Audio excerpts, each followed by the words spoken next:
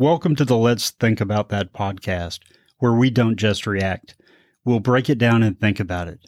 We're going to talk news, the law, sports, whatever we're thinking about. We're your hosts, Ed Yeager and Lee Allen. Lee, how are you doing tonight, my friend? Doing well, Ed. How are you? I am good. Good. One of the big stories this week that's been in the news is the Democrats' push to add Washington, D.C. as the 51st state. Just recently, the House voted 216 to 208, straight party line vote on House Bill 51. As I understand it, these bills are generally numbered sequentially when they're introduced, but this is H.R. 51. It's a little bit of play on words there. 51 would be the 51st state. Yeah, you wonder if that was intentional.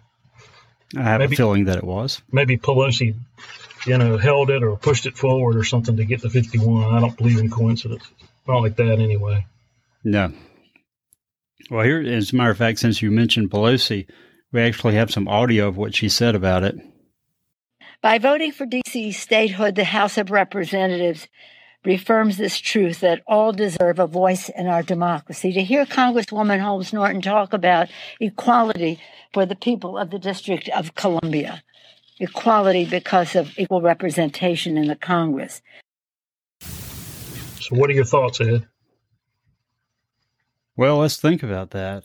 It's interesting that she does mention equal representation in Congress because that's really the only thing that's at issue here. That's right. And this is a clear power grab to try to add a seat, probably just one seat into the House, but two senators in a 50-50 Senate. The fact is that people who choose to live in Washington, D.C., knowing it's the nation's capital, they have a local government, they have a local judiciary, they get matters heard through committees as well as both chambers in Congress. And they even get to vote for the president following a constitutional amendment. So the only issue that's out there has to do with representation in Congress. And like you said, and I think that needs to be really emphasized, you don't have to live in the district. You're free to move. If having voting representation in Congress, because as Pelosi said, D.C. has a non-voting delegate, Eleanor Holmes Norton, who's been there forever, and I think, frankly, is quite effective, particularly given that she has no vote. You can move. Don't even have to move that far. You can go to Maryland or Virginia, and have your congressperson and be subject to state laws. Quote unquote, just like everyone else is. And you're right. The only difference, that's it. And it's all about the Senate. So what do you think about their attempt to pass a law to grant statehood? Do you think that's all that's required? No, I think you would need to have a constitutional amendment. And the reason for that is the Constitution, Article 1, Section 8. Says Congress has the power to exercise exclusive legislation in all cases whatsoever over such district up to 10 miles square as made by session of particular states and the acceptance of Congress become the seat of government of the United States. It's clear that our founders in the Constitution thought that Washington, D.C. would be the seat of government of the United States. It would not be a state. And in fact, in the Federalist Papers, that was even discussed specifically. And that's important. They had their reasons for that. They wanted it to be a federal town, and they feared, really, I think, two things. First, that if the federal government were seated in a state, as it had been on two occasions, that state would be seen by the other states as the favorite or getting preferential treatment in the Congress and by the president, perhaps. And also there was this incident with regard to sort of the continental version of the bonus army marching on Philadelphia, seeking pay from the revolution. The members of Congress asked for help from the local authorities and they were ignored. And they ended up having to, as they said at the time, skedaddle into New Jersey to get away from the bonus army. And so this was a conscious decision. And frankly, I think our Constitution, as it relates to this issue, has worked very well since 1789. And there's no reason to change it simply because Nancy Pelosi, Chuck Schumer, and that group is power hungry. I'm not necessarily denigrating their desire to hold on to and even increase their power, but this is a catastrophe for our country, I'm afraid, in that it will unnecessarily and forever skew the Senate. Their goal is to add 2 senators who would almost assuredly be Democrat senators, That's right. tip the balance of power in their way. At that point, they could eliminate the filibuster. They could push anything through, including packing the Supreme Court. That's right. And there we go. And gun control and worse. And it's a prescription for disaster. I was interested to read about the retro secession, I guess is the term. Is that right? Right. When land was returned to Virginia, and I guess Maryland both. Was it both of them? I think it was just Virginia. Just Virginia. Which is why when you look at a map, you don't have a perfect square for the District of Columbia. In about 10 years after the Civil War, and there was a lawsuit filed by a voter or a taxpayer in Virginia who said, I should be paying D.C. taxes, which at the time were lower, and not Virginia taxes, because Congress can't, by passing a law, accomplish this. And the Supreme Court ducked it and dismissed him for lack of standing and said that it had been so long, I think 30 or 40 years, and neither the state nor D.C. had joined in his suit or expressed any difficulties with it. They dismissed it for lack of standing. And I thought, looking at it from, 100 and almost 50 years hindsight, it is the most interesting case. And frankly, I would have thought he certainly would have standing. I mean, you have a number of arguments could be made with regard to why it's necessary for the court to hear that. One of the things I thought that was interesting about that is that it shows how long the federal government has been involved in regulating the affairs of the District of Columbia. That's right. You have federal legislation that goes back to 1801, placing D.C. under Congress's authority.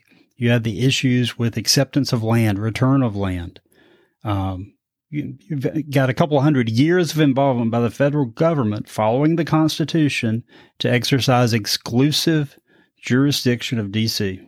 And in fact, you don't get to the things like the Home Rule Act until 1973 when the local government was established. That's right. And as part of that, isn't that when they did the 23rd Amendment too? Well, the 23rd Amendment was actually ratified in March of 1961. Okay. And that gave residents of D.C. the right to vote for president and vice president. Now, this came up again in the late 70s. In August of 1978, Congress submitted a constitutional amendment to the states for ratification, which would have revoked the 23rd Amendment and given D.C. full representation in Congress and the Electoral College. Only 16 states ratified it. That amendment expired in 1985. That's right. So if Congress previously thought it took a constitutional amendment, how can they now try to do it just by legislation? Using any sort of logic, they can't. Of course, who knows what the court might say. But there's certainly a very powerful argument that if Congress at one point thought it did, nothing has changed. And we have one more audio clip. Let me play this. This is from the White House spokesman. Biden, to my knowledge, hasn't spoken publicly, but this is what Jen Psaki said at the podium. Well, President Biden strongly supports D.C. statehood, and we will our administration will work with Congress to get it passed. We put out a statement of administration policy in strong support of H.R. 51 just this morning. His view is that We are the denial of voting representation in Congress and local self-government to the 712,000 residents of our nation's capital violates two of our nation's founding principles: no taxation without representation and consent of the governed. And he will continue to advocate for this passing. I will also note an interesting detail I didn't know until this morning is that there are a number of members, of course, of the armed forces, retired military, who, of course, live in the District of Columbia and are denied as a result of having the lack of statehood, the rights that many others around the country have. So there are a number of issues why this is absolutely the right step, and the president will continue to advocate for it. What do you think about that? Well, I have two problems with it. First of all, it is specious at best to suggest that the founders, when writing the Constitution, went against a founding principle. I mean, whose principles are they but theirs? They had just fought a revolution, for God's sake. That's right. And secondly, I don't know that there are that many retired members of the military living in D.C. If they are, they too are free to move. Secondly, it's so expensive to live in D.C. They probably would be, very high ranking. Third, I seriously doubt that there are more military retirees there than in North Carolina, for instance, or South Carolina, or Virginia. So I think that is frankly, an attempt to align herself and her administration with the military that is not well thought out and doesn't make a lot of sense. And I don't think carries any weight, to be honest with you. Well, and just to play out that idea about people voting, someone suggested as an alternative, you could let people vote in either Maryland or Virginia. You could draw the line down the middle for their original territory, and then they could just say they could have their voting rights by voting in one of those two states for Congress, if that's truly the concern. Yeah. And put those people in those districts. And then I guess since they would have some ability to affect the outcome of elections, they would be listened to more than perhaps they might otherwise. And you solve that problem, I suppose. What did she say? 712,000 people live in D.C.? Yeah. Wonder how many of those are voters. I don't know. That's a good question. I have seen number. The actual language of H.R. 15 would still leave a federal district with a small footprint, basically to cover the Capitol, the White House, and some of the federal buildings. They would make that the new federal district, and then the rest of it would become this new state. And it would be. Go ahead. It would be it would be like the second or third smallest state in the country. Yeah. It's basically one city. A city-state, not unlike the Romans. You can make that argument. And Nero is fiddling hard while we talk about this, I'm sure, and laughing at us probably. And there's some talk of a new name. Did I read that correctly? Yeah, we changed the name of the state from what it is now. Change the flag, too. What do you do, 17 rows of 3 or 3 rows of 17? How would that look? Well, when we add Puerto Rico, then we can figure out, how to divide up 52 stars. There you go. I think there's a better argument to be made for Puerto Rico, honestly. Well, I think it is. And, the problem with making Puerto Rico the 51st or 52nd state is kind of twofold, I think. One is that there's been mixed reactions on the island from they've had various referenda over the years. The other problem is that no one is quite certain how they would vote. I think that Democrats think it would be an automatic 2 senators, but I'm not convinced of that with some of the social issues that the Democrats are advocating now would not play well in Puerto Rico. That's right. And they may, I think both sides may be a little bit concerned about the unknown there. But you're right.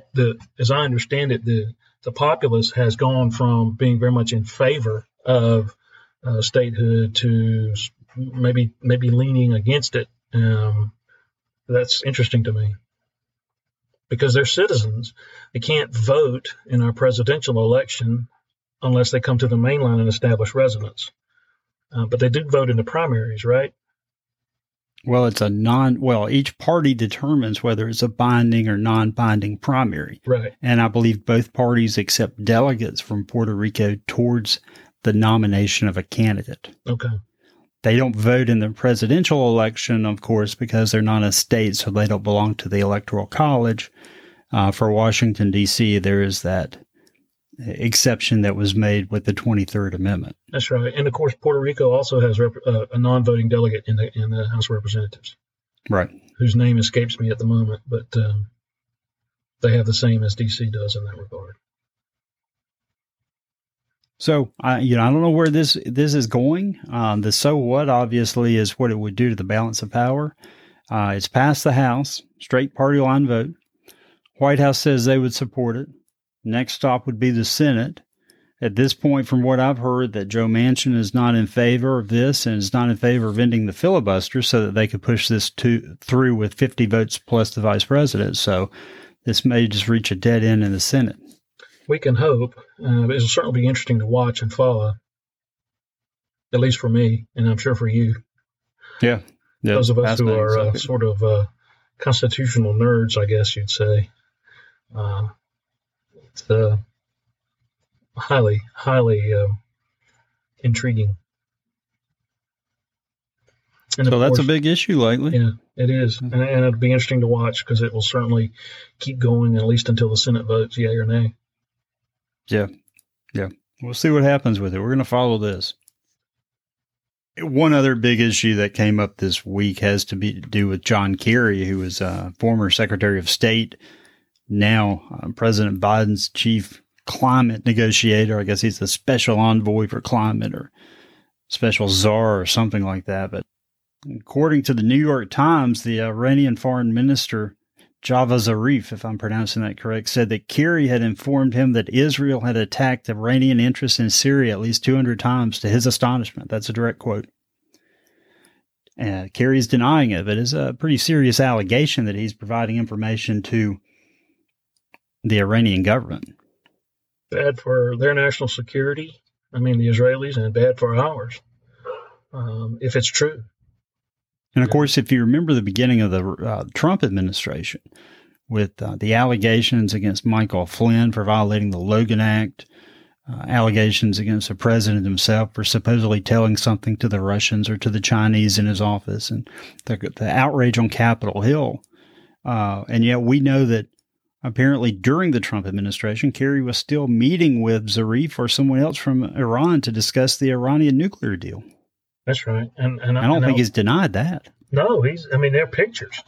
And that's perfectly fine and acceptable to the Democrats who were so outraged that Michael Flynn would have had the temerity to make some phone calls and perhaps chit-chat with the Russian ambassador in Washington during the transition from Obama to Trump, which is hypocritical, to say the least. Well, and it certainly wasn't okay with Ted Cruz. This is what he had to say on the floor of the Senate. Turning to current topics, the Obama-Biden team shamefully, repeatedly, recklessly used leaks to leak secrets about Israeli operations against Iranian terrorists and forces. Now, there are new reports on a taped phone call that then Secretary of State Kerry may have leaked Israeli attacks to Iranian Foreign Minister Zarif, with whom he is personally close. If verified, these reports would mean he maliciously endangered not just Israeli national security, but American lives. If these reports are true, John Kerry should resign, and if he doesn't resign, President Biden should fire him. Resign or be fired? What do you think about that? I think he's right. I don't think it'll happen, but I think he's right. It's unforgivable if it's true. It really is. Whether he did it for reasons that are personal because he's friends with this individual, or whether he did it for policy reasons, either way, the damage is the same. As I said, it's bad for the Israelis. It's bad for us. It's bad for us in the sense that he's talking at a school, which suggests to all our other allies that can't trust them. They'll tell all your secrets. It sends the wrong message, and it makes it harder for us to conduct diplomacy. This will undoubtedly, if whether it's true or not, if it's believed to be true, it'll make it harder for the Biden administration to conduct foreign policy, for John Kerry to conduct foreign policy. And it may never, no one may ever publicly say that, but, the Brits and certainly the Israelis and the Aussies and the Saudis and our other friends around the globe are going to be very guarded with not only the Biden administration in general, but Kerry in particular, because they won't be able to trust. And that's not good. And supposedly in the Biden administration, diplomacy was back. Well, this is not a good way to conduct diplomacy, and I think any freshman poli-sci student would fully grasp that. And I suspect that out of those two explanations, the first one is probably the most accurate, that he was friends with this person. He negotiated the JCPOA, the Iranian nuclear deal, and I'm sure that there was some type of mentality there that we're working on this together. We're solving the world's biggest intractable problem. The other side of that coin, though, is that Israel is our biggest ally in the Middle East, has been for years. It's a democratic form of government, and we are their backers in so many things in the Mideast. And that Iranian nuclear deal was to make peace with their biggest enemy. That's right. And I think you're exactly right. Kerry feels ownership. That's his legacy, if you will, from his time as Secretary of State. And he was upset that the Trump administration withdrew the United States from that agreement. And he continued to do his best to mitigate that and set up an opportunity to bring us back into the fold, and used his friend, the foreign minister of Iran, as a means to make his thoughts known.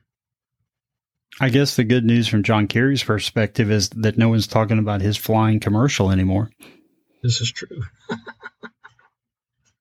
And if anyone missed that story, it's because he's the climate negotiator who flies with a private jet everywhere he goes. And he was also photographed in one of his, when he was flying commercial, in a seat in the aircraft without his mask on. Oh, that's right. I forgot about that. Yeah. Just like the Bidens were photographed, I guess last week or a week before, but the photograph was published on Monday, meeting with the Carters. And none of the four had their masks on. And then the Bidens walked outside and put their mask on outside, even though the CDC says you don't have to wear it outside. That's right. And there's a bubble around them anyway. But did you see the photo? Did you notice anything strange about the photo? Yeah, I think the blockbuster hit of the summer is going to be Honey, I Shrunk the Carters. It was bizarre looking, to say the least. I can't for the life of me understand. I mean, I read some places that it had to do with the angle of the wide angle of the lens on the camera and so forth, and I'm not sophisticated enough to know whether that's the case or not, but it was strange looking. It really was. Yeah, the more I looked at it, the less I could figure it out. I couldn't understand why Jimmy had on a long sleeve T-shirt and a sport coat. I couldn't understand why they were on the floor, and not only did the Carters look small, but the furniture looked small. It's like the Bidens were in the dollhouse. It's just strange.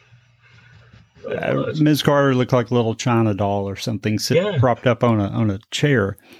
Yeah. I did see that the Carters themselves had been vaccinated and had actually started going back to church there in Plains. And well, that's good. And I'm sure that all four people in that room had been vaccinated. That's right. And so why wear the mask? Ever? But Biden earlier, before that picture came out, I think, but certainly about the same time, was interviewed by some one of the big three networks, I think.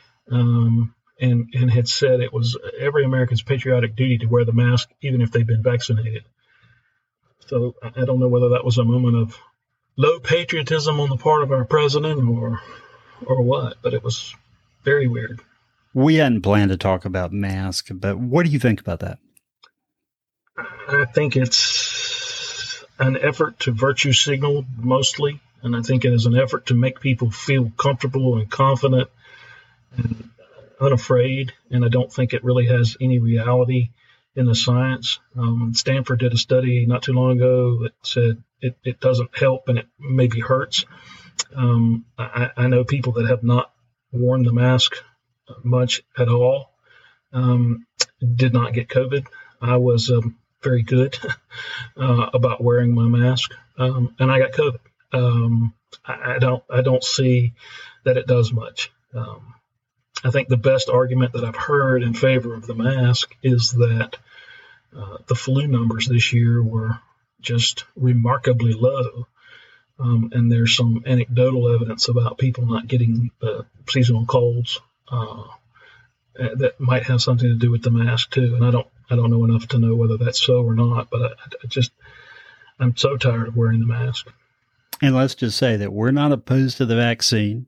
No. I've had it. I know you've had it. Yeah. You got the one shot. That's right. And I had to go with 2 shots, but we're both vaccinated.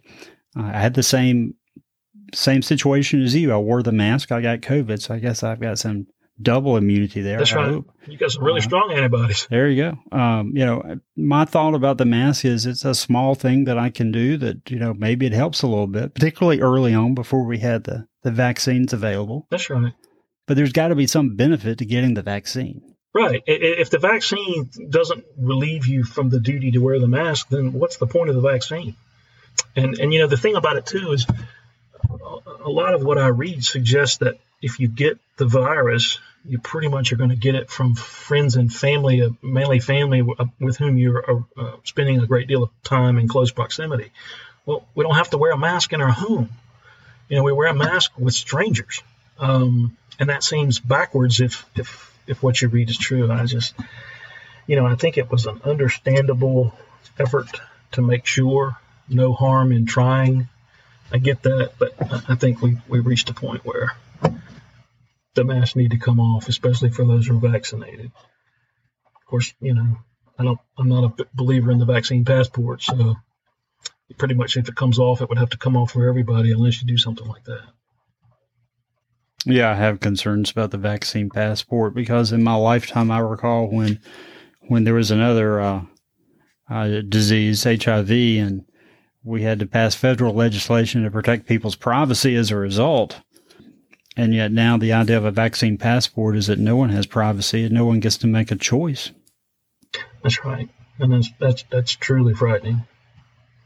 They're going to put marks on your clothing like Hitler did in Germany. That's not that far-fetched. Although there is a carrot in addition to the stick, which is that you can get free things with your shot card, like a free donut at Krispy Kreme. I was going to say, that's the only one I'm familiar with. And I have resisted the urge. Yeah, me too. So what's on your radar for the next week? I think number one, this story that's been bubbling about the Chauvin juror, who I see just this afternoon is now saying he doesn't have any independent recollection of what he's photographed of doing. But there was a motion for a new trial filed yesterday, as I understand it. I think that'll be interesting to follow. And just in case any listener doesn't know, one of the jurors on the Chauvin trial that returned a guilty verdict was later, some photographs came up that where he had been wearing a BLM hat or a T-shirt and had been at some protest, I believe, in Washington. Right. T-shirt and was at a protest. The T-shirt had some reference to George Floyd in particular. And, of course, that's his right to wear it and to go to the protest. I think the issue is apparently when he was questioned on voir dire, he denied that or denied having that sort of experience. And then it was someone found it on Facebook just this week or maybe at the end of last week. So the issue is whether or not, he could have been excused either for cause or discretionary by the state, by the defense, whether that should entitle him to a new trial. It's very similar to the juror in the Roger Stone case, who was a partisan, almost activist Democrat who had tweeted, as I remember, maybe a Facebook post about Roger Stone, did not own up to that en voir dire, came out after he was convicted. There was a motion for a new trial. It was denied. And the appeal, of course, was pending when he was pardoned by the president before he left office. And so, the appellate courts didn't get a chance to deal with that. So I'm not sure. Of course, the Chauvin case is a state case, and the Stone trial was a federal case. But that certainly is something that I'm following closely. I find that to be incredibly interesting. One of the misperceptions that people often have about jury trials, high-profile jury cases, is the court wants to find jurors that don't know anything about it. That's not the test to serve on a jury. It's whether they can set aside information that they've heard and be fair and impartial. That's right. Because if you hadn't heard about the George Floyd trial at the point which the trial started, that almost suggests, for that reason alone, you're not really shouldn't be sitting on the jury. You're kind of a hermit or something. You're living, with your head in the sand. So it is about being impartial. It's an entirely different issue, though, if you say you don't know anything about it, and evidence comes out that you later did know about it. And it suggests that you had an agenda, that you weren't impartial. And that's the problem. So I'll be watching that. I think this Kerry thing is interesting. I don't know that I expect it to go anywhere, simply because the mainstream media is all about John Kerry and people of his persuasion. So I don't expect them to push this, just like the Hunter Biden stuff didn't get pushed and so forth. But that's interesting. Something probably will happen between now and next Wednesday that will be important. What about you? What's on your radar screen? I guess a couple of things. One has to do with the White House pushing this new spending package, which is huge. I don't even know how many trillions we're up to now that in either actual spending or proposed spending, but also the spin that's coming out that it's bipartisan, even if not a single Republican votes for it on Capitol Hill. I've read articles that essentially Biden has redefined bipartisanship. I was an intern on the Hill many years ago, and I've followed politics for a long time, and I've never heard such a definition before. The idea of something being bipartisan is that someone from each party will vote for it. That's not happening. So that's one of the things that's on my radar. And then there's a story that we've seen a little bit about, remains to be seen if it's going to be an issue, with a Republican pollster named Frank Luntz. And apparently the House Minority Leader was staying in his home. And Luntz also apparently works for some big tech companies. Yeah, so that'll be interesting fall. And then, of course, the whole thing with Liz Cheney, is she going to get the boot or not? Yeah, you got a prediction on that? Yeah, I think she's done. I do. I think when Nancy Pelosi came out in support today, and I think when Nancy Pelosi supports a Republican against other Republicans, that's the mark of Cain. And I also read Kurt Schlichter, who's a conservative and a commentator and a lawyer out in California, was saying that there is no Republican infighting. It's Republicans versus Liz Cheney and Adam Kinzinger, Mitt Romney, Lisa Murkowski, those types, and they're not really Republicans. I thought it was humorous. I don't know that I necessarily agree with it, but certainly I don't think Liz Cheney can remain in the leadership in the House when she attacks the base of the party and the members that she is there to lead and support. She's made herself an issue when I don't think she necessarily had to. And I think she's forced this fight and forced this decision. And I think now the task is to find a replacement. I had seen literally right before we started tonight, the young lady from New York, Elise Stefanik, I think. And there's something in her background or voting record that has given some people some heartburn within the party to think that maybe she's similarly inclined as Liz Cheney. And I think she was kind of had the inside track to replace Cheney in the event Cheney is relieved of that position. I think she's number 3 in the House. And she was very vocal during impeachment proceedings last year in support of the president. Mm-hmm. I did see someone looked at her voting record and Cheney's voting record, and Cheney actually supported the president more often on things than Stefanik did. Oh, really? Wow.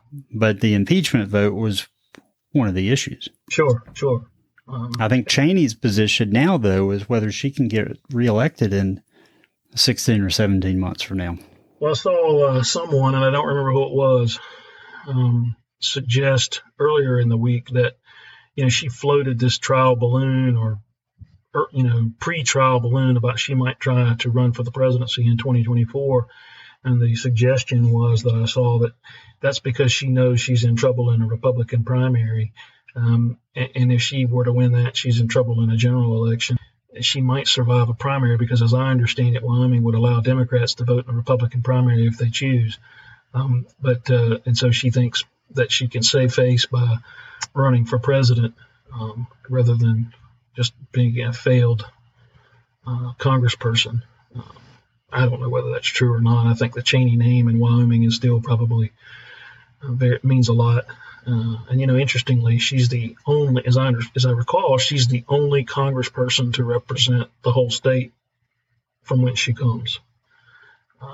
So they have 2 senators, but only 1 member of the House in Wyoming, and so she has to be careful in Wyoming because she's got a broad area and a lot of different people, I guess, or different. Not necessarily demographics, but she's not just urban or rural or suburban. She's everything. It's a statewide election. Yeah, so I think that's always an interesting dynamic. Well, it's been a good episode. Lots of stuff that we've been thinking about. We want to thank you for tuning in for another episode of the Let's Think About That podcast. You can contact us at comments@letsthinkpodcast.com. If you've enjoyed this episode, please click subscribe on your podcast provider and leave us a review.